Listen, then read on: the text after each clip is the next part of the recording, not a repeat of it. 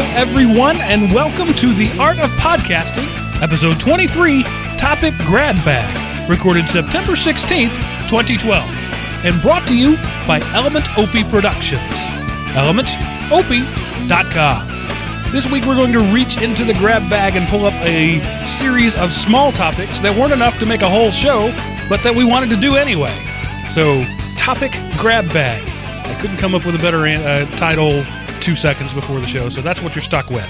And here to grab topics out of the bag with me this week are the Professor James Messer of ProfessorMesser.com. Hiya, James. How are you, brother?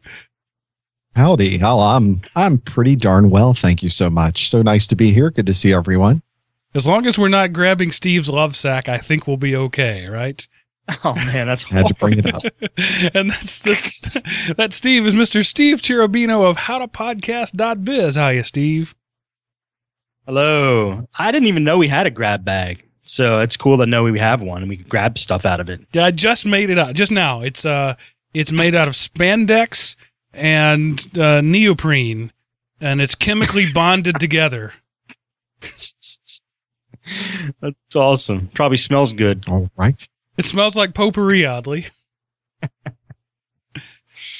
Oh, so I just wanted to start off by saying interwebs to the rescue for me today. As I've mentioned a number of times on this show, I am a displaced Dallas Cowboys fan. And here in Atlanta, the Cowboys aren't on unless it's a Sunday night game or a Monday night game. My next-door neighbor also happens to be a Cowboys fan, and he was telling me he's got the AT&T U-verse, everything, football, no matter what bundle. So I was going to go over to his house, and we were going to sit back and watch the show, watch the game, and have a couple of drinks together. And I go over there, and he says, yeah, it's not on. Wait a minute, what do you mean it's not on? You're supposed to have every football game played every week. No. It's not on. So I came back to my house where I have my little entertainment PC hooked up to my computer, went to the web and typed NFL football streaming and found an illegal stream off of somebody's show, and we watched it on my television. So we got to watch the Cowboys get stomped by the Seahawks. And I would rather have had gone the other way, but at least I got to see it thanks to the wonders of the intertubes. So if you don't have any moral compunction about breaking stupid blackout rules, that's a good solution if you need to watch your team play. I've done that. For those of you listening from NFL, that was Mark speaking. Yes, NFL, come after Mark. But I've done that too. I do it on a Linux machine though because I'm scared. Because when you go to those sites, you get about 9,000 pop-up, or not pop-ups, but just like fake ads. And you got to kind of click through a forest of ads to get to the actual game where they kind of trick you to like installing a fake a Flash player and stuff. The site I use, I think was called First Row TV or something like that. Yeah, anyway, that's the one. Front Row TV, I think it is. Is that it? Yeah. Yeah, and I go to it in Chrome with an ad blocker on. And I just went straight to the show, so it was perfect. Okay. All right. Adblock Plus for the win. But yeah, it was, nice. It was not awesome quality, but at least I got to see the game. No. And then after it was over, we switched back over to regular TV and watched the rest of the Steelers game in high def. And it was like, whoa, what a difference between actual broadcast television and crap streamed over the internet. But hey, like I said, at least I got to see the game. It's actually amazing how you get used to it, though, after watching. If you watch the crap, like after 10 minutes, you're like, it's not crappy anymore. Right. You just kind of get used to it. Yeah. Which is like people listening to the show. They got used to the crap after about episode 5, and now they just think it's a good show. I hope they got used to the crap. I'm going with that. So, one other thing. Before we get started, I complained or commented last week that we have not had a voicemail on this show yet. And so our good friend Steve, I just lost his name. Door-to-Door Geek, Steve McLaughlin. That's right. I know him as Door, and my brain could not come up with a name. Good friend Steve McLaughlin decided he would leave us a voicemail. So let's hear what he has to say. Hello, Mark. This is Door-to-Door Geek, a.k.a. Steve McLaughlin. I wanted to leave a message for Art of Podcasting. with that, hello, Steve. Hello, Professor. I guess that just sounds cool. I got to say, really enjoying your podcast. Really like the Mike Smith stuff. You got to respect Mike Smith, even though, dude, I can't do that much editing. But I really respect it. Good, very good show, very good stuff. I wanted to ask you guys, and hopefully it doesn't cause any controversy amongst yourselves, but how do you guys feel about listening to your own podcast? I feel like it's kind of necessary and a must, but I also feel like the majority of people who do a podcast do not listen to their own podcast after the fact. I think it's kind of vital. I think it's kind of necessary to grow as a quote-unquote artist. And with that, I will say I'm not voicing you just to get my site mentioned, because if you notice I didn't mention it, I forget to mention it every time I'm on a show with anyone else. Thank you for the show. Please keep it up. I do also like hearing the mixer and the mic and all that information. Very good stuff. All right, Mark, I'm happy to hear your movement successful. I'm sad to hear that your smoker went kaput, but I am looking forward to your next generation smoker build. Take it easy, guys. Bye. All right. Covered everything. And if he wouldn't mention his show, his website, I will. It's doortodoorgeek.com, where you can also check out his podcast, Linux for the Rest of Us, who he has a co-host, some other guy named Stan, I think it is. Yeah, Stan needs some work. He's not very good. But hopefully Door will kick him into shape, and we'll get that taken care of. Unlikely. Unlikely. So yeah, the smoker. Actually, today my bacon was finished after 3 weeks curing, and I didn't have a smoker to smoke it in, so I had to bake the bacon. And it's okay, but it's not smoked. It wasn't that good applewood smoke. So yeah, I'm gonna have to work on that. So the question: listening to your own podcasts. I don't think we're going to disagree with this at all. I think you should, as a matter of quality control. Now, I don't listen to every word of every show, because I do 6 shows a week, and if I listen to that, I wouldn't listen to anything else. And frankly, I don't like myself enough to listen to me that much. But I do listen to a little bit of each show. I listen to the beginning, I scrub through and listen to a little bit in the middle, and then I listen to the end, just to make sure all the editing was good and the sound quality was there. James, what do you think? I never listened to this show. Never listen. Now, that's not entirely true, because when Mike was on and I was not on, I did listen to the show. But if I'm on, no, I'm not gonna listen to this show. Now, to be fair, his point is, of course, regarding quality control and doing things better. And with my videos that I produce, which are these days the closest thing I have to constantly putting out a piece of material and content constantly, I have to listen to every single bit of that. The advantage I have, of course, is that if I go all the way through it and I don't like it, I just throw it out and I do it again. But I have to listen to every moment, because I'm doing 2 and 3 takes. I'm stopping in the middle of a sentence and starting over again. There's a lot of editing involved to go through that. If I didn't have to do it, no, probably wouldn't listen. Now, I will agree with you. It's a great idea. I'm just not someone who can do it, I'm afraid. And Stan, what do you think? Yes, I think that you should definitely listen to your shows. But I'm like you, Mark. I don't listen to all of them.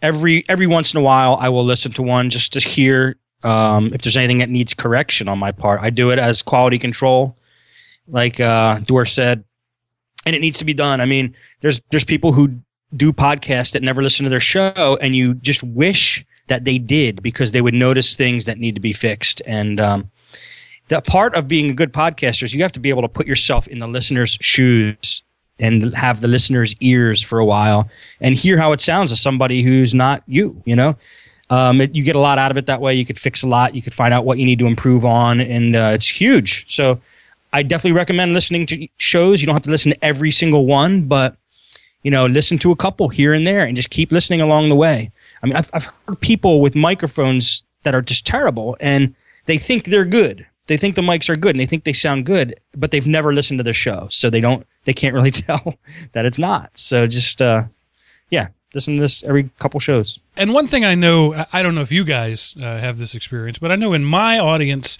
if something doesn't sound good, they let me know. They do a pretty good job of quality control, letting me know. But by that point, it's already too late, right?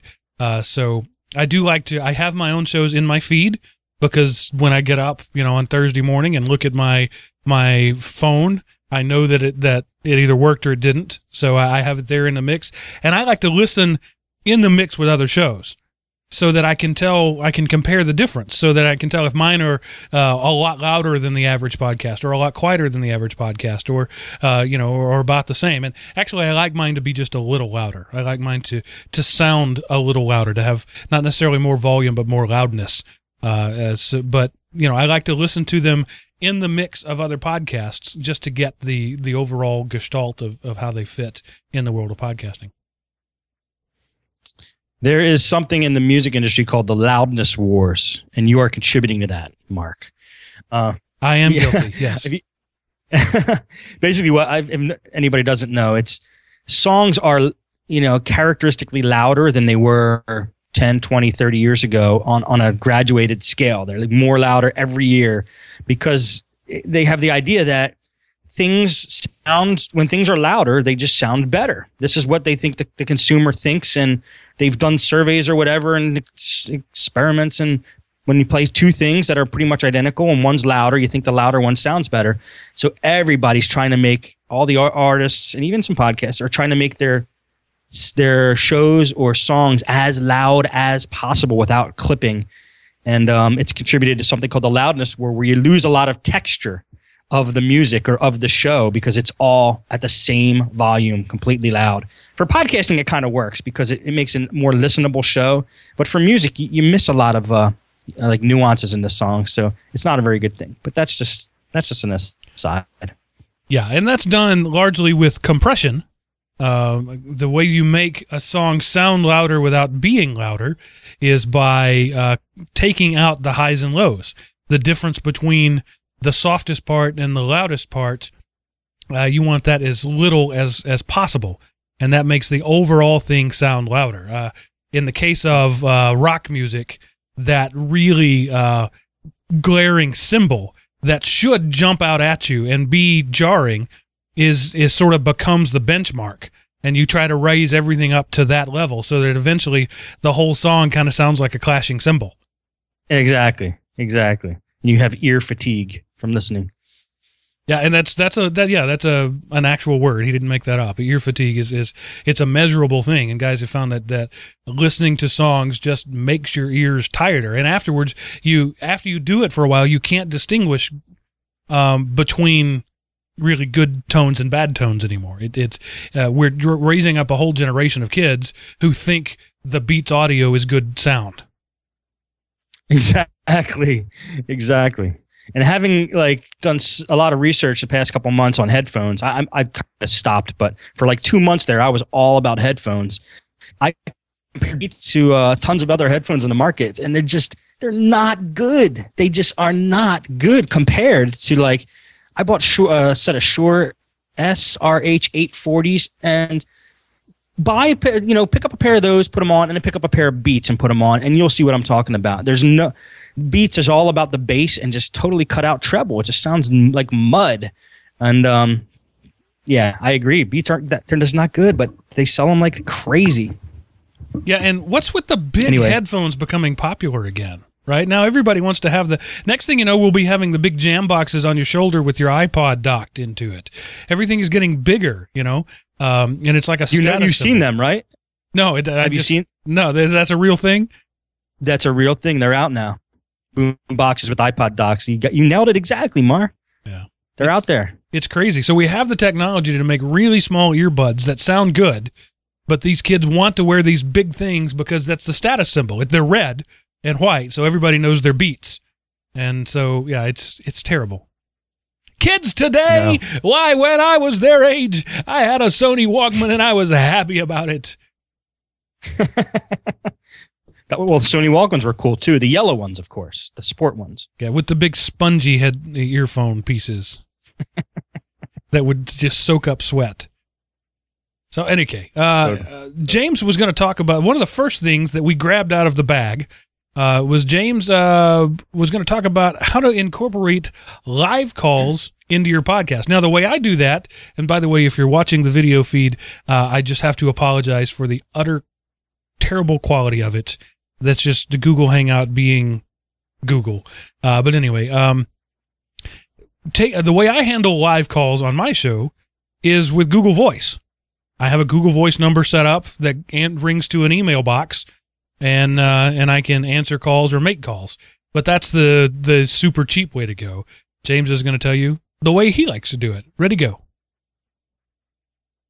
Well, my thing was not really me making a call or receiving a call from a single person. I wanted to have multiple people queued up and simply take calls one after the other. Yes. Just like you would be calling into a radio show, that type of thing. But just that one thing, you just want to do one thing. That's all I wanted to do. But of course, making that one thing happen involves a lot of moving parts and a lot of complexity. And I was in a situation this weekend where I wanted to do this, and it ended up being quite a number of hours of work going into it. And it's one of those things where you not only learn more about some techniques you can use to perform this actual function, but you find out how good your equipment is, because now I'm asking for new things from my mixer. I'm looking for new capabilities that I didn't have before. And it's one of those things where we always say in my house that I start a project, and my projects tend to be very biblical in nature, because a project will begat a project, will begat a project. So this is one of those where the idea of call-ins begat project after project after project. We may touch on some of that in a bit, because part of what I have in the if we have time, maybe it's this week or maybe it's next week, is my mixer that I've really liked. I just have decided it's crap. And it was like in an instant, like in a day. I don't like it at all. There's things I need in a mixer that this one doesn't have. We can talk about that. In fact, it fits nicely into the topic we think we might talk about next week. So that'll be a little teaser for everybody. So I sat down and tried to figure out. No. So there's your TLDR. Do not have a new mixer yet. So we will get to more of that. So first, let's take a step back, because taking phone calls on the radio has been something that we've heard on the radio forever. You can always take phone calls on the radio. With older telephone lines, of course, this was very, very, very hard to do. Your traditional phone line coming in has two wires, and it does not separate out the send and the receive. When everything is on one pair of wires, and that's it.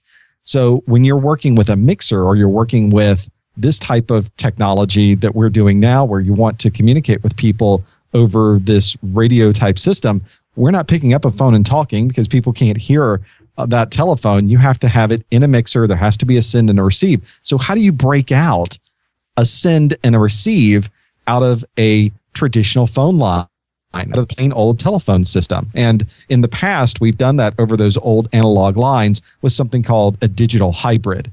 And I have a digital hybrid. So if I had an extra phone line coming into my house, I could plug it into that. These digital hybrids are very, very advanced pieces of technology that can take a two-line system, and they are smart enough through the technology that they built into it with digital signal processing and a lot of other pieces that they use, some proprietary, some mostly everybody uses.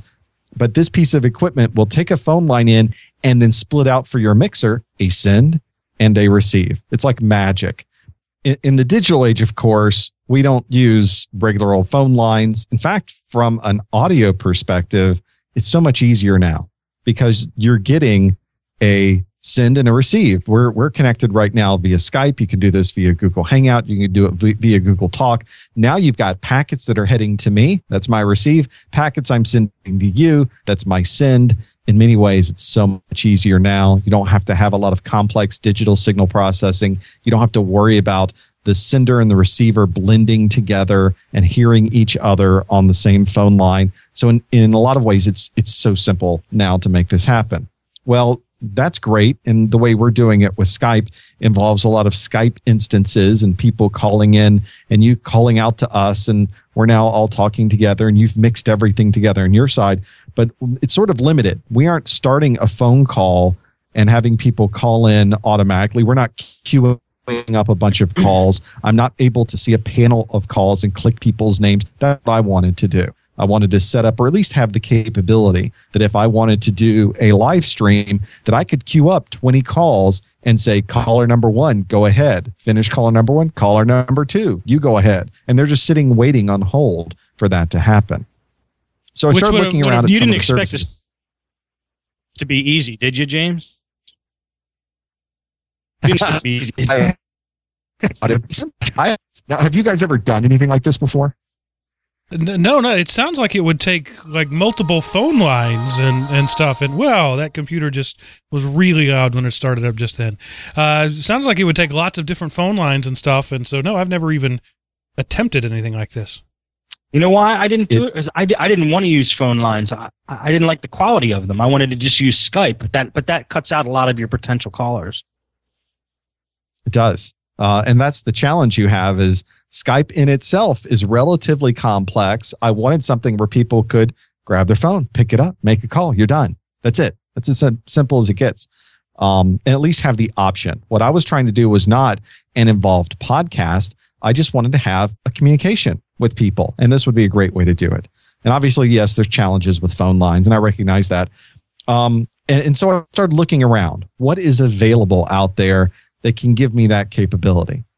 There was practically nothing available if I wanted to do this myself on my own systems, on my own server, on my own machines here in my home office, in my studio. You see this sometimes if you go into a TeamSpeak. There's a good example of everybody getting in one big conference call and you can all talk and you can all communicate. But again, there's no integration to a phone line. You can't manage it. You can't put people on hold. You can't pause people. That's what I wanted. So I found 2 services that do this type of thing. One is called TalkShoe, SHOE. It's named after the old television show where he was going to have a really big shoe. So that kind of goes back to quite a long way back. But that's the idea behind the name TalkShoe. And it does exactly that. It can queue up people and you can go to that queue. I'll talk a little more about that. Another one I found that seemed to have a much nicer front end was one called Blog Talk Radio. Blog, B-L-O-G, talkradio.com. Now, both of these work pretty much the same way. You, as someone who is producing the content, you call in to your special line on TalkShoe, or you call into your special line on Blog Talk Radio, and you set up a channel effectively to your studio. It's a virtual studio. You pop up a web page or you pop up an application to your studio. And now you're connected to your studio. Then you hand out a phone number to everybody else. In the case of Blog Talk Radio and in the case of TalkShoe, they can also support Skype dial-in as well, Skype to Skype. So there's no extra cost associated with it. And as people call into your number, it just sticks them in a queue on your screen. And you are dialed in and connected to your studio. You've got a web app that controls whether you can mute people or not. And now you can go through the list and start muting and unmuting people. In the case of both TalkShoe and Blog Talk Radio, you could even have a producer behind the scenes who's now filling in a person's name. There's integration with chatting. All of these services integrate on a back end to have you automate an iTunes process for blogging automatically and having your podcast automatically posted to iTunes and to an RSS feed. It really is quite a very, very smooth method to get that working. And it sounded so good. Yeah, that was my question. What's the sound quality going through the POTS telephone system? It can't be good. It's not bad. I'm not asking people to sing for me. I'm just wanting to take questions and have a conversation in a way that I've never been able to before. I can take questions on a voicemail like we did with Dor earlier in this episode. I take questions for the things that I do, like my study group that I do this weekend. When you register for the study group, I ask you to submit a question. So there's another way that I get that back, but I don't have a way to interact. I can't ask more questions about the question that you're asking. I can't find out more information about what you want to know about that. Why did you say it sounds perfect? What's the problem with it? Aha. So now there's the rub. Now I thought that's it. Great. This is perfect.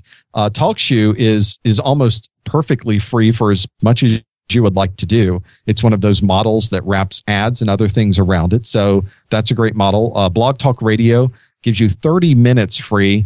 I can't talk 30 minutes for nothing. I'm talking hours at a time. So that one, I like the front end. I have not had a chance to use it. I would like to try it out. Maybe I will and report back.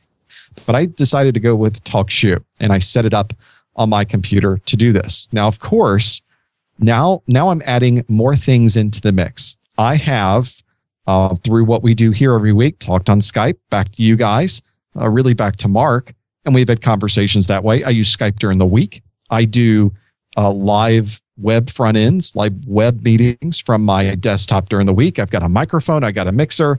I got everything I need. I don't need anything else. That's it. Except I'm doing an extra thing when I'm having the call-in show. I have a live stream up that I have to send data out. So I have to take everything both that I'm saying and the caller is saying and send it out my stream. Then I have to, of course, take the caller's audio and not send them back their audio. I need to mix minus their audio because otherwise they'll hear an echo of themselves and they're just confused, and that's not going to work very well for any of us. I need to make sure my audio is going down back to, at least my audio is going back to the person who called me down to TalkShoe. And then I somehow have to get all of that out on the same computer, in my particular case, out the stream. So already there's a snake of moving parts. That doesn't sound complicated at all. That sounds perfectly simple. No, it sounds very simple. Actually, once you sit down and write it all out and figure out all the things you want to do, it's actually not so hard to make it happen. But in my particular case, I'm using an Alesis Multimix 16. This is a FireWire that I don't use the FireWire on because the FireWire, as I've mentioned in the past, doesn't work. I don't know if anybody knows this. The entire topology of FireWire is broken.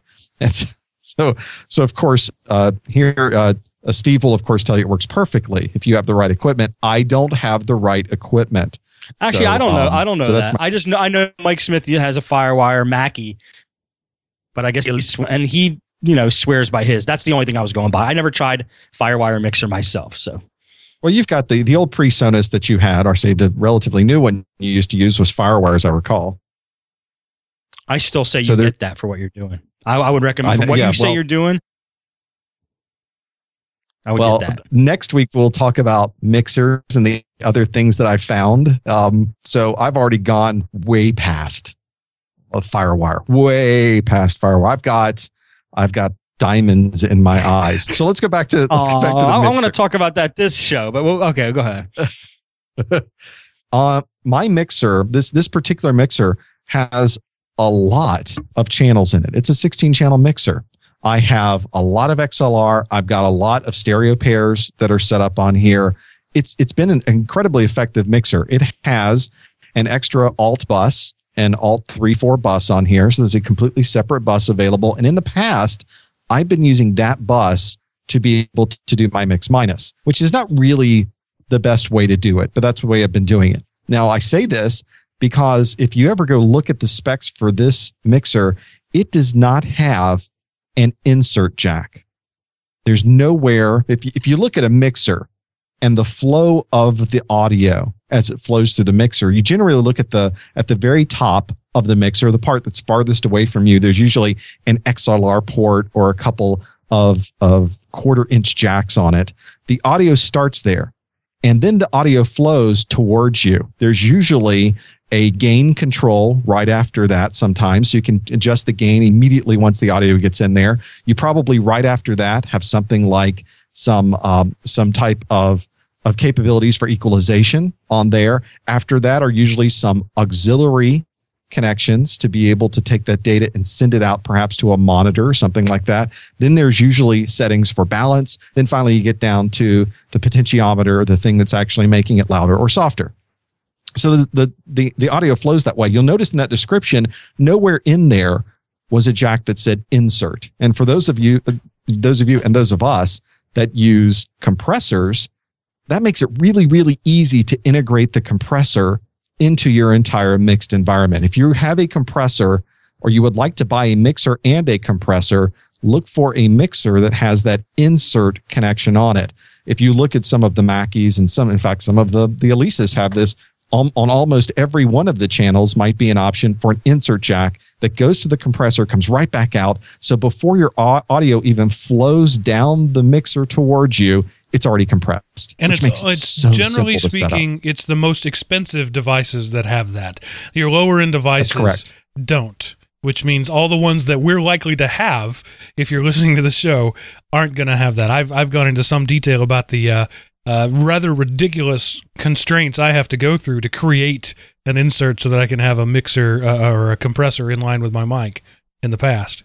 Which indeed begs the question now of, if there's not an insert jack on mine, where am I doing this? Now, by the way, I did find Mackie has a very nice line of professional mixers, the Pro FX12, which is comparable to what I'm running here. I don't need 16 channels, but 12 would work fine, is a $300 mixer. Now, that's not breaking the bank, and it has insert jacks for 4 of those XLRs that are on that mixer. So there's I'm noticing there's some opportunities. Yep. I mean, inserts are cool, but for what you are telling me, from what I understand that you want to do, an auxiliary send is what you want. If you have I'm getting to that part. Okay, go ahead. Yep. You are absolutely correct in that way. And a poor man's way to do it without an insert, by the way, is just a cheap preamp into your device and back out. Works fine too. Yeah, my challenge, of course, is the reason I'm mentioning this is because I not only want to compress, but I want control of the compressed audio still in my mixer. The way I was doing it prior to this is I was going in my compressor and sending that completely out and directly into my computer, which works. I mean, that's fine, but I wanted more control over that audio. So what I ended up doing was taking my additional bus and just sending that bus out to the mixer. And having that. Can you tell people what a bus is in case they don't know? On a mixer, so especially one of these. And it's a large vehicle that you generally send kids to school on, often yellow. It's yellow. Yes. It's a short one. There's a big one. On my particular mixer, and usually you don't see additional buses like this on this mixer. Usually see it represented as a main mix on the bus, and then there's an alt bus. On mine, it is an alt 3-4 bus. On some mixers, you might even have an alt 5-6 or even a 7-8. You can have effectively multiple audio channels that are all independent of each other. Or they may say aux send and aux return. Same thing. Then the aux is different than the alt on my particular mixer, which is why I mentioned this. So we'll get to the auxiliary or the aux sends and the aux receives in a moment. My channel, my additional 2 channels for my alt channels are the ones that give me complete independent audio in the same mixer, which is something you don't normally see on lower end mixers. And I love that about this particular mixer. So I can send my voice out a completely different section of the mixer than other music might be playing. And that makes it really useful to start blending things together and sending things elsewhere and mix minusing, which is effectively what I was doing with that before. So also on your mixer is probably a section right in the middle as the audio comes down called the aux channels. And usually every single channel that you have on your mixer, you have the ability to take that audio and send it somewhere else. You'll still use it on that particular channel, so you can still mix it the way you would like, but you can take that audio and send it elsewhere. You can think about this when people are on stage performing, they're singing a song, they're talking into a microphone. It's really useful if they can hear themselves back, so they can hear what they're doing, especially if it's a loud environment. And that's what it was usually built for, is you can take, and the aux is often even labeled mon for monitor. So you could say, I'm going to plug in a monitor speaker to this, or maybe some headphones to this, and send it out to the person who's singing so they can just hear themselves. They don't hear anything else that's in the mixer. Well, that's perfect, as Steve just mentioned, for doing mix minus. It's fantastic. And that ultimately is how I started breaking apart my mixer this weekend and building in a separate method of mix minus. So as I looked at this, I ran into a bit of a problem, is that this mixer doesn't have a lot of outputs. And I'd been doing everything at this point with pretty much leaving everything stereo. And I realized pretty quickly, well, we're not going to be able to do that anymore. I don't have enough outputs on this particular mixer to be able to do that. So I ultimately connected my compressor out through my alt bus and brought it back into my mixer on my main bus. So now I've, this voice that I'm speaking in, nobody even hears until it goes to the compressor and finally comes back, almost as if I just plugged my microphone right into the mixer to begin with. That makes it really easy to keep that in mind. Then I started working with these extra buses that I've got. I used to use some of them for some monitors in the room, some speakers in the room. And I realized pretty quickly, if I wanted to do the call in, that wasn't going to work. I needed those outputs. That's where I started to mention earlier that I need a bigger mixer. I need a better mixer. I need more capabilities. This is where I started to see that. See, the gear lust sets in and you're like, I need more. I have to have more. More power. I needed more power. So I ripped out now to really combine all these things together. I had, I think on every single connector on my mixer, some type of adapter.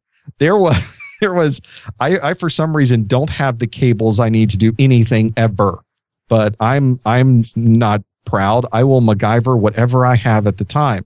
So I go to my desk, I rumble through it. I've got, let's see, here's some kind of 1/4 inch splitter. I can use that. And here's another one that converts from 1/8 inch to 1/4, and they'll all fit together. And so as I was breaking apart my mixer, realizing what idiot set up the cabling for this monstrosity. And it was, of course, me. I'm the one who did all of that. So this gave me an opportunity to also break everything apart, get some proper cables, plug them in directly. And it's remarkable. I know this is hard to believe. It's remarkable how much better your audio gets when you actually connect things up without all of these separate connectors in there. Always something nice to have there. In the chat room, they're asking, are we doing this with fiber? Nothing I have associated with my mixer is done with fiber. I do have some digital outs on my mixer that I'm just not using, but those are copper digital outs. But this is all analog and it's all copper.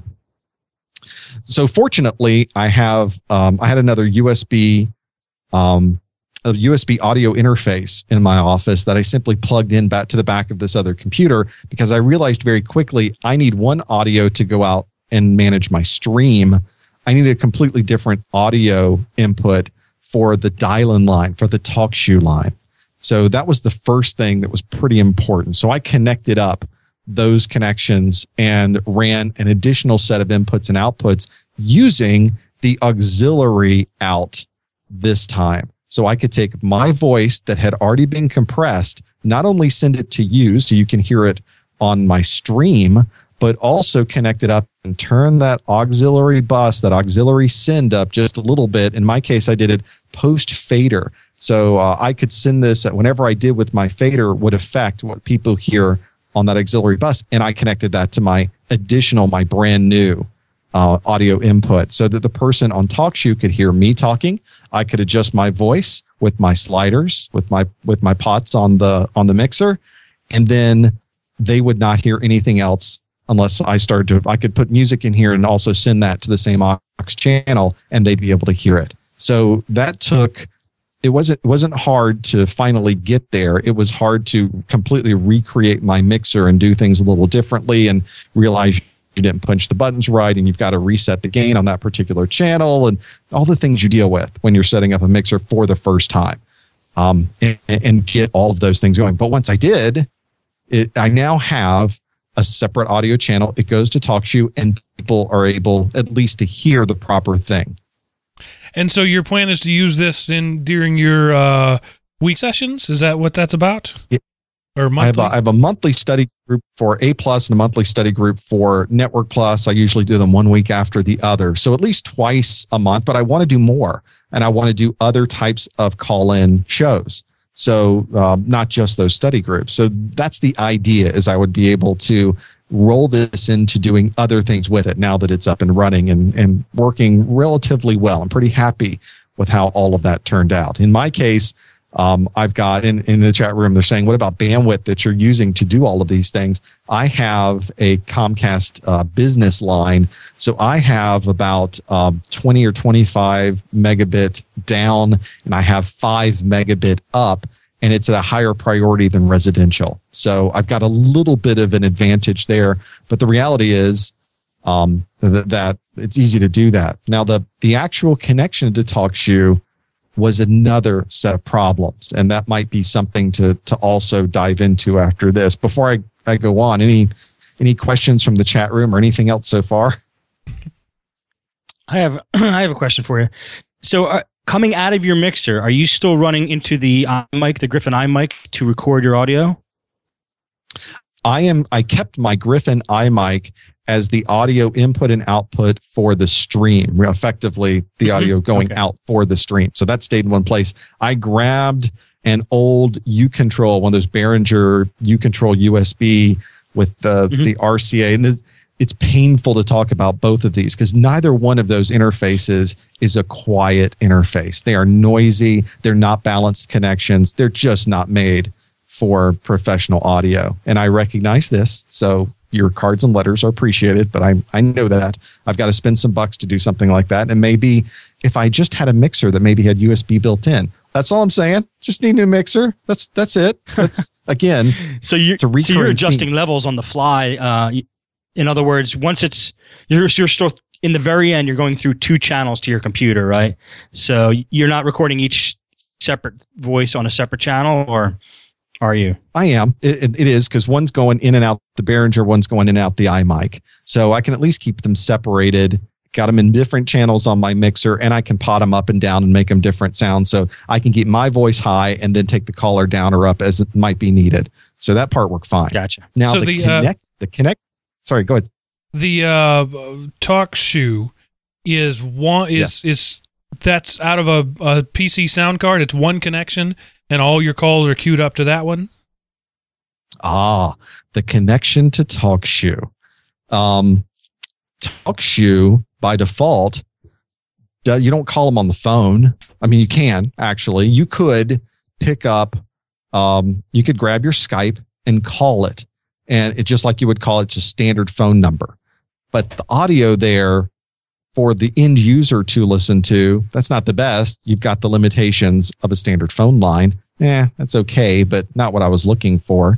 They also allow you to connect in with a SIP connection, which ultimately still goes on the regular phone system. There's still limitations with that, but at least your signal to them is all digital up to the point where you hit a SIP? That SIP connection.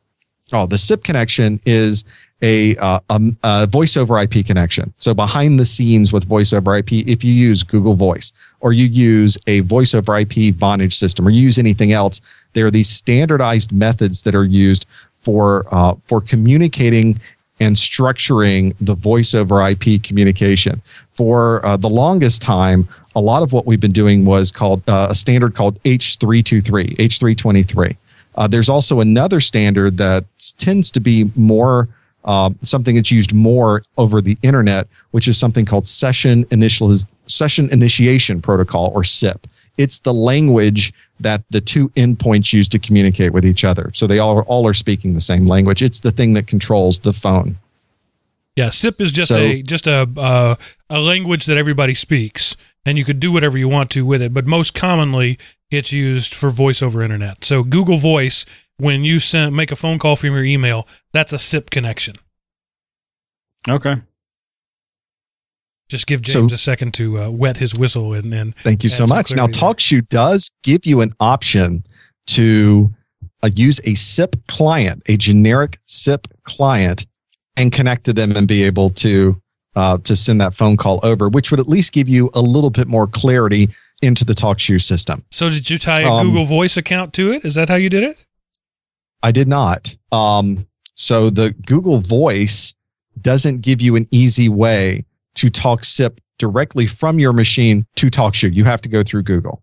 So that didn't work. That's not what I needed. I needed to talk SIP natively from my box, from my computer, directly to TalkShoe. So I had to load a separate client, and there's all kinds of really squirrely third-party SIP clients out there, and it's not an easy thing to get this configured because the SIP protocol embeds your IP address within the packets. I'm getting a little geeky here. When it gets to the other side, it tries to send back that SIP information using the original IP address. And as we know, because we're geeks and we deal with networks, we're on private networks in our home. We aren't using a public network. And so it gets to the other side and has no way to get back to us. So there are special configurations you can change where your SIP client, if it's smart enough, will go see if you're using like a home router. It will use that IP address, embed that in the traffic, and send it out so everything works. So there's all these dials and moving parts, and you have to try a lot of different things to get that to work. So that was another hour of my life down the drain. But I did get it to work. So it was squirrely, and it was really not the greatest setup and configuration. Now I find out, of course, the day that I wanted to do this, that TalkShoe also offers for $5 a month on sale for half off a Skype direct connection, Skype to Skype. And I could have been done with this. Just calling directly Skype. Killed me. And it requires a manual setup. And so it's not even configured yet. I haven't even tried it, but it also allows the people calling in to use Skype to Skype, which is even better. So you'd have nice, clear lines. You can call from anywhere because the numbers that you use to call in aren't 800 numbers. They're toll numbers. You are calling in American, United States toll number. So the people that I had on my stream this weekend that were listening from Japan and that were listening from the United Kingdom and that were listening from all over, they were not able to call that line just because of the costs and the complexities involved, unless they happen to have pennies that they would like to spend on Skype. It cost money. I don't want people to go through that process. So you did this already. I mean, you actually had a show. Yeah, I did. So I set it up. Dial in TalkShoe, and you can either go to a web front end on TalkShoe, or you can load an application on your desktop that shows you who's now called in to your line, because you call in with the phone number, and then you put in a special code for the podcast you want to listen to and participate in. So it popped it up. Everybody's in the list. And what I did was, prior to doing this that day, 2 days prior, I just I sent out a blast to everybody on my Twitter and my Facebook and my Google Plus and said, I'm just playing around with this thing. I got to get this working.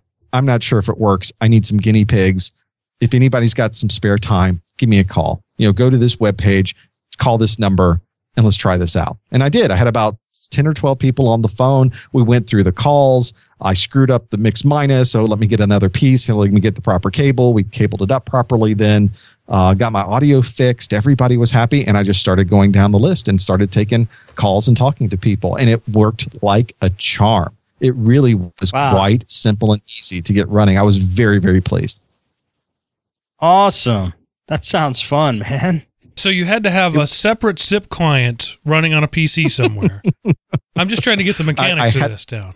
Yeah, on the same computer. I did everything on the same machine. But yes, I had to have a separate SIP client that gave my connection out to this. Now, if I had a digital hybrid and a separate phone line, I could have done it with that into my mixer. If I had, I could have spent money on Skype and called that phone number and simply done it with a Skype phone number and spent the minutes on Skype to do it as well. I could have taken my cell phone and plugged it into the audio out and simply used the microphone piece to talk into. I could have done that and mixed it in that way. But I wanted to have it all on one single piece and have the audio as good as I could possibly get it. What SIP client software did you use, and did it cost you anything? My God. Did not cost me anything, but I went through 4 or 5 SIP clients before I ever got it working.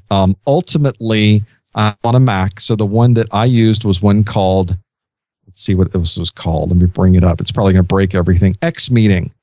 So just this, it's a lot of open source, a lot of third party, a lot of things that worked, a lot of things that did not work, a lot of things that couldn't figure out my IP addressing, some that could. There was always a problem I would find somewhere.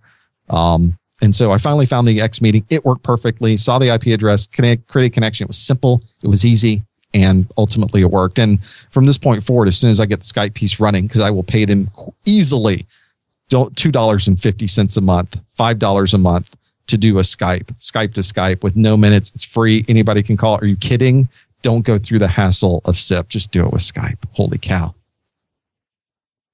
Okay, so you have the connection. Let's assume you've got the Skype connection working. Okay, so then somebody can call you on Skype. Call your SIP instance, your TalkShoe instance on Skype, and they get call queued up. TalkShoe's phone number. That's right. Okay, so they never call me, and so they're calling a Skype to Skype call, or they're calling a phone call to TalkShoe. Currently, in the configuration I'm running now, in the free configuration with TalkShoe, they call a phone number. And on that phone number, I give them the phone number, and then there's a special call ID they put in. Thank you. Welcome to TalkShoe. Please enter your call ID number. And they put that call ID number, and then they're on hold. And they can hear me talking on my show, and they can hear everything going on. I see that an instance from that user has popped up in the list of everybody calling in that's on my TalkShoe control panel. But I don't hear them yet. I can't even hear anything going on their side. They are completely muted. And in my list, there's an option in my list to unmute them. In TalkShoe, it gives you an idea of where they're calling from. Someone's calling from Oregon. If they're calling from South Alabama, if they're calling from Washington, D.C., it pops up at least the location. So you can say, Washington, D.C., you're on the line. What's your name and what's your question? And they'll hear in their phone side, it will say, you are now unmuted. And so they know immediately, oh, I'm unmuted. I can talk now. And so then they can talk. And when I hit that button on the piece of software that says, please unmute that person, behind the scenes at TalkShoe, it syncs together and connects together that user and me. So there's a media blender that's going on in the back end that's integrating the voice system with that front end that I have that connects us together. And I can unmute multiple people at the same time, and it's all controlled from that web front end. And you see ads in your interface, and that's it for TalkShoe? There's ads in the interface. I have not looked at what they do for a formal show, because they have an entire ecosystem set up that if you know nothing about any of this, you can simply go to their site, say, I want to do a show. Okay, we'll call this number and put in your special code as someone wants to do a show. There's a record button right on it. It records everything. When you're done with the show, you hit the stop recording button. It stops the recording. You hit the button to please stick it on iTunes. It says, what do you want to call it? What is this show's episode? Go to iTunes and you're done. That's it. You don't even have to have a computer. Cool. So there's everything on your. I just want to make sure there's not like reading ads on your show or whatever. Maybe there's ads during the on-hold content or something. I don't think there are ads there. There's ads on their website. They may stick ads on the audio itself. I don't know. But I'm doing mine as an unlisted show. So you can't see me in the big list of shows that's coming up on TalkShoe. Mine is just one that I'm doing a one-off. I'm putting the phone number on the screen for the people watching my stream. I will handle all the other back-end process. I am paying a little more for the Skype dial-in. So there's it's a value add that they're putting on that list, and they have other things you can pay for. But that's how I chose to do it, and it seemed to work just fine. Cool. I'm not following the Skype dial-in. How are you using Skype with this? They're actually dialing a number, or they're using Skype to call in? Well, this is a separate feature they offer. So up to this point, I've not included Skype with this whole piece. People have had to call a U.S. toll number if they wanted to be on the show. So there wasn't a way to get people to call up with Skype. But if you pay TalkShoe a little bit extra, they will create they open for up that you. option. They open up that option. You call a special Skype to Skype number so that you can just load up a Skype client anywhere and just call it directly. And it picks up, and the same at that point, it's the same thing as if you called them with the phone. Thank you. Welcome to TalkShoe. Put in your special call ID number to connect to the show you're interested in. And at that point, you're touching the Skype numbers to go, okay, put me in that show. And now you're connected. The benefit, of course, is I'm Skype to Skype. They're Skype to Skype. It should be just like the quality we have when we're talking here. So do I have to have Skype call out minutes to call your show on Skype? Currently, because it's a toll United States telephone number, you would, which I didn't like. I don't want to put that barrier up. But if now that I've paid the extra money and there's a manual process, they have to do this for me on Monday, is turn that on. Going forward from this point, it will be absolutely free Skype to Skype. So anywhere in the world. There's like a Skype ID, like, you have, Yep, I call you up on a Skype ID now. Now there's going to be a special TalkShoe Skype ID for you that you give people, add that contact, just like they would any other way. Yep, and they have multiple lines set up ready to take all of those calls on a monster Skype system. That's awesome. That's a great service for no cost. For little to, in this case, free cost, absolutely. So you give your listeners the option to A, call on a phone, or B, call on Skype. Anybody can do one of those two things. Right. And I don't have to host it. I don't have to have a bunch of incoming lines. I don't have to worry about how I put people on hold. That's all done by the third party. Very cool. That sounds like a fun project you got yourself into. I know that feeling when you're in there with the mixer and you're trying to reroute everything and you're thinking it through in your head and you're just like sitting there for hours staring at I've been there. And that's fun when you get to the very end where you got to and it works. So good job, man. That is exactly where I was. And I'm very, very pleased with how it turned out. So going back to the Skype integration thing, now that once they flip that switch, you'll just make a Skype call on your end as well? I will then I'll just make a Skype call directly into TalkShoe. And if I read it right, my people calling me will also have that option as well. So you don't need the SIP client anymore. You don't have to do any of that. It's just a Skype contact on your list. I wish I had known that prior to going through an hour and a half of troubleshooting a SIP client. I'm a network guy. I know SIP. I'm extremely well versed in voice over IP. You would not know that if you were to watch me over my shoulder on Thursday night. What is this moron doing? He has no clue. An idiot. That's awesome. Good story, James. They also have, if you're in the United States, you want UK, they have other things like they have a United Kingdom phone number that you could set up as well so that people could call in from the United States. You can also set up local numbers for the UK, and there's extra costs for that as well. That's very cool. And it is the Skype piece that I'm going to do on Saturday. I have another user group session, a user meeting set up for the study group. And this one, as I'm double checking now, does allow both hosts and participants to call in on Skype to Skype. Very cool. So we need to see if we can get somebody from TalkShoe on and do an interview with them one time. That would be great.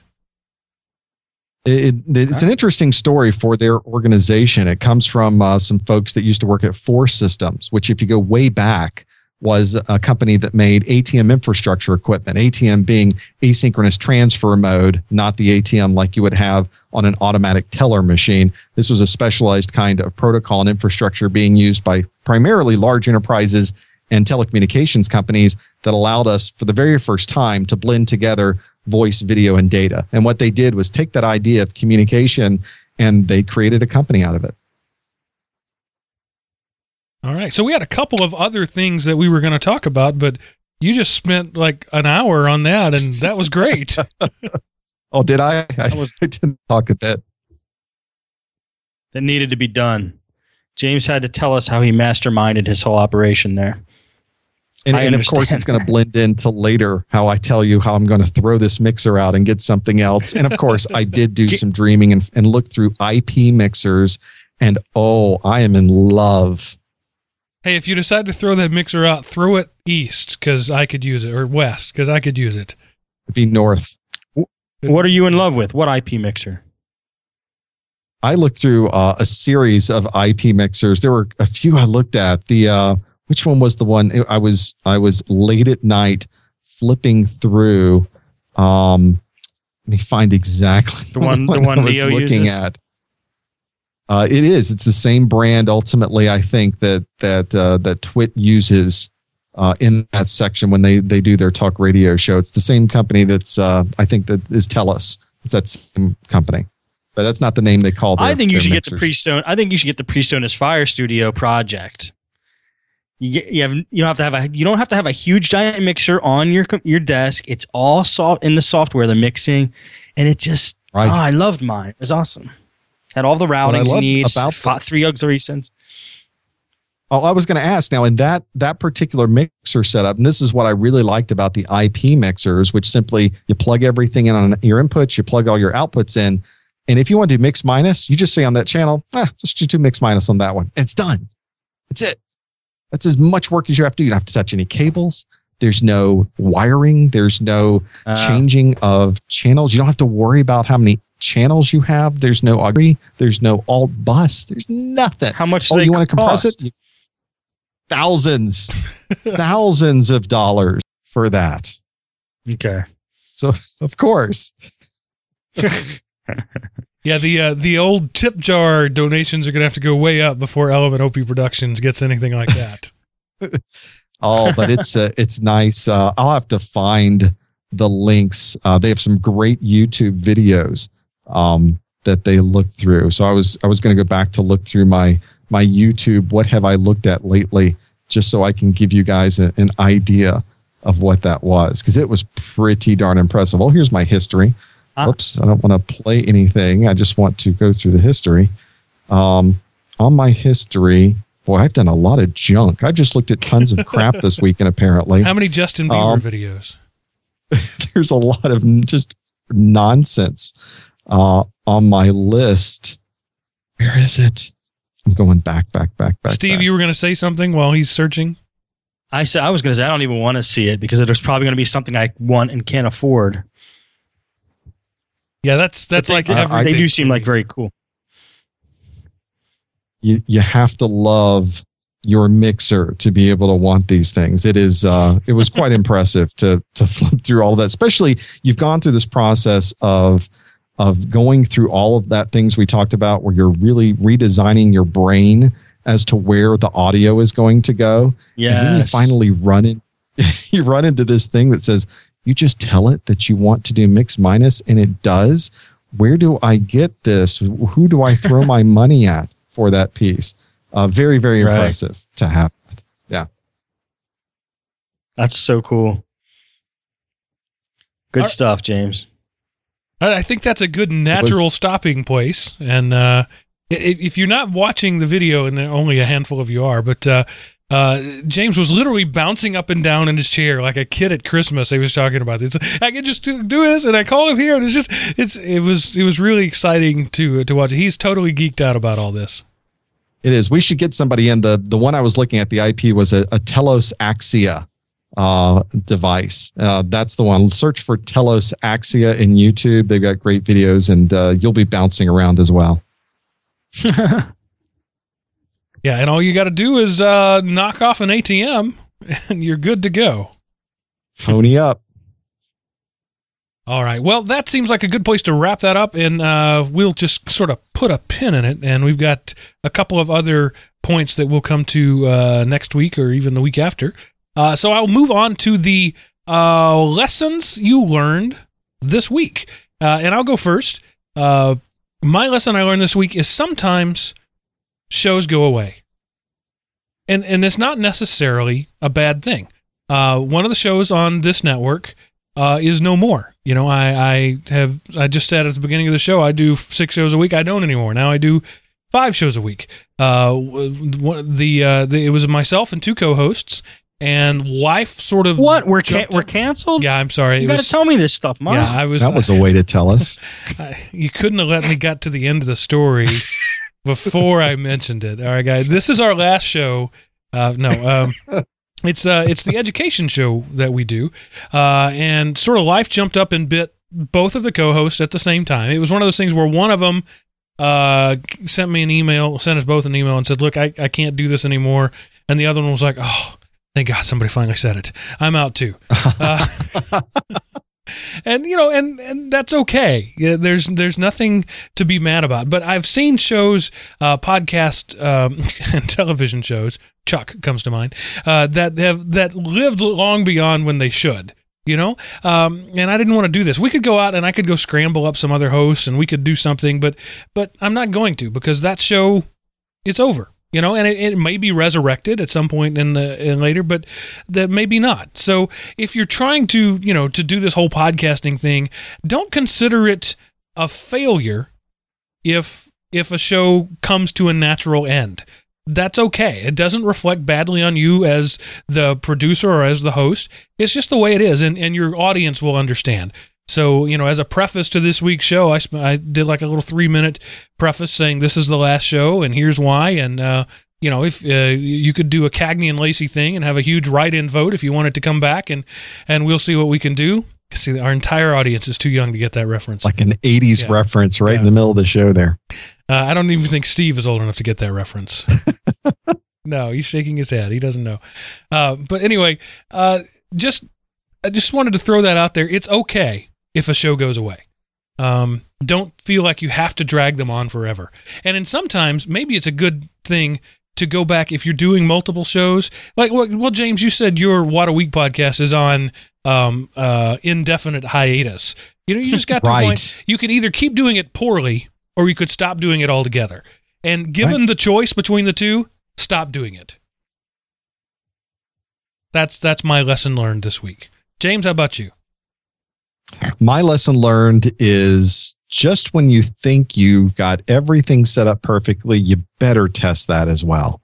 On this reconfiguration of my mixer, I redid everything. I got the SIP client working. I called into my TalkShoe account. I used a separate phone and called myself. I'm like, this is cool. I can do phone calls. I sent out the blast on Twitter, Facebook, and on Google Plus 2 days before the actual event saying, I need you guys to test this with me. And I'm really glad I did, because I forgot to take into account that I also needed to stream this. And that's when I had to realize, I need an extra channel. I need to set up separate sound cards. I need to do this completely different. I forgot other people had to hear it, not just me. So that was a really good idea, was have everybody test everything. And so I went through the process of testing calls, of testing music on my laptop, of testing the stream that was going out. And we ran into problems. We ran into multiple problems. I would have never been able to find those had I not tested it well before the actual event. That's a good one. And Stan, how about you? Stan has a good lesson this week, folks. What I learned was, here's the thing. Sometimes you'll buy some hardware that does things really well. Like, for example, I'm a big fan of the new Avid M boxes. Avid used to be a company called DigiDesign. They make Pro Tools. And if you're familiar with studio recording, Pro Tools is the thing to get if you're in the studio. That's what the pros use in the studio. Personally, I don't like that software, but that's another story. Anyway, they make these great boxes called M boxes. The third generation M boxes are the ones I'm talking about specifically. They're built like a tank, and they just sound awesome. Love them. So I have the M box Mini third generation, and I have the M box regular, whatever you want to call it, third generation. The problem with these is on PCs, if they're hooked up to your computer and your computer goes into standby mode, when the computer comes out of standby mode, you will have no audio and you'll have to reboot, or you'll get a blue screen of death in some cases. Ugh. So this is true. This is true with a couple audio interfaces. My Focusrite didn't like standby mode. The M boxes don't like standby mode, but then there's some that have no problem with it. So it might be something you want to research if you're using a computer that you'd like to have it go into standby, and you don't want to have to unplug your USB and replug your USB in every time you come out of standby. So I love standby mode. It's like my preferred mode of machine, because I like to do something on a computer, walk away, come back, and not have the computer just sucking up power the whole time I wasn't using it. So check out the specs on these hardware interfaces and see if it'll work in standby mode if you like standby mode. Just something to look out for. I have sort of the reverse issue. My entertainment center PC that I have connected to my TV, when my TV goes off, the computer forgets that there's that audio in there, and sometimes I have to reboot it just to get that back. So it kind of works both ways. Sometimes the devices don't like it, and sometimes the PC doesn't like it. Yes. I highly recommend these M boxes, though. James pulled up a screenshot of them. They are, because you guys know I've tested lots of audio interfaces, and these like we talked about before, I think have the best digital to audio and analog to or digital to analog and analog to digital converters in any like reasonably priced consumer box that I've found. They sound fantastic. So I highly recommend them. And what are they? A couple $100 each? 300 maybe? The mini's like $230. The M box is like $400 if you get it without Pro Tools, which I think is perfectly fine because I don't like Pro Tools. So that's how much they cost without Pro Tools. But like I said, I do a lot of digital music, so I don't need a lot of inputs on it. I just need 2 solid outputs. Hook them up to 2 good monitors, and it just sounds great. Cool. All right, guys, if you want to make your voice heard like Door to Door Geek did, you can do that by going to elementop.com and clicking on the Call Us button, or you can use the actual telephone. They make those. So, you can actually make phone calls on a telephone. People don't know that, but you can use them for other. Quick story. My daughter, the 10-year-old daughter, was talking to a friend of hers on the phone, and her friend said, "Let's just hang up and text." And so that's what they did. They were actually in the middle of a phone conversation when she said, "This is taking too long. Let's just hang up and text." But anyway, if you'd like to call us, that's pretty cool, actually. 559 I am Opie from anywhere in the continental U.S. or Canada. I'm not sure about Mexico. You can call us there and leave us a voicemail like Door to Door Geek did, or you can go to the forums at elementop.com and write stuff there, words coming out of my mouth. Make a forum post and we will read it. Or you can go to either one of these gentlemen's fine sites, and I will let them tell you about those right now, starting with you, Mr. Steve Cherubino. Well, I'm actually taking a lot of my How to Podcast videos and putting them on YouTube. So you can go to howtopodcast.biz, where the videos will be available. In the YouTube embedded videos will be available, but they're not there yet. They're just on YouTube right now. So you can head over to YouTube and check out. Half of my videos are pretty much up there. And it's How to Podcast Biz is the YouTube username. So you can look for How to Podcast Biz. And all the videos are titled How to Podcast Like a Pro Weekend Webinar, because it's about the seminar I did last year sometime. No. Gosh, it's almost like 2 years. Oh, it's last year. A little bit over a year. And you can just watch them for free on YouTube. So enjoy them. All right. And Mr. James, what about yourself? For your IT training videos for 30 plus, Microsoft, Linux, it's tons of videos. You can find them all at professormesser.com. All right. And so do that. Go there to those guys and check them out. They will teach you stuff. Steve will teach you how to podcast. James will teach you how to be a geek. And I will teach you weird stuff about Florida news. Go listen to the periodic table and you'll know what that means. So that's all I got to say about that. Thanks for being with us, everybody. And that ends this episode of The Art of Podcasting.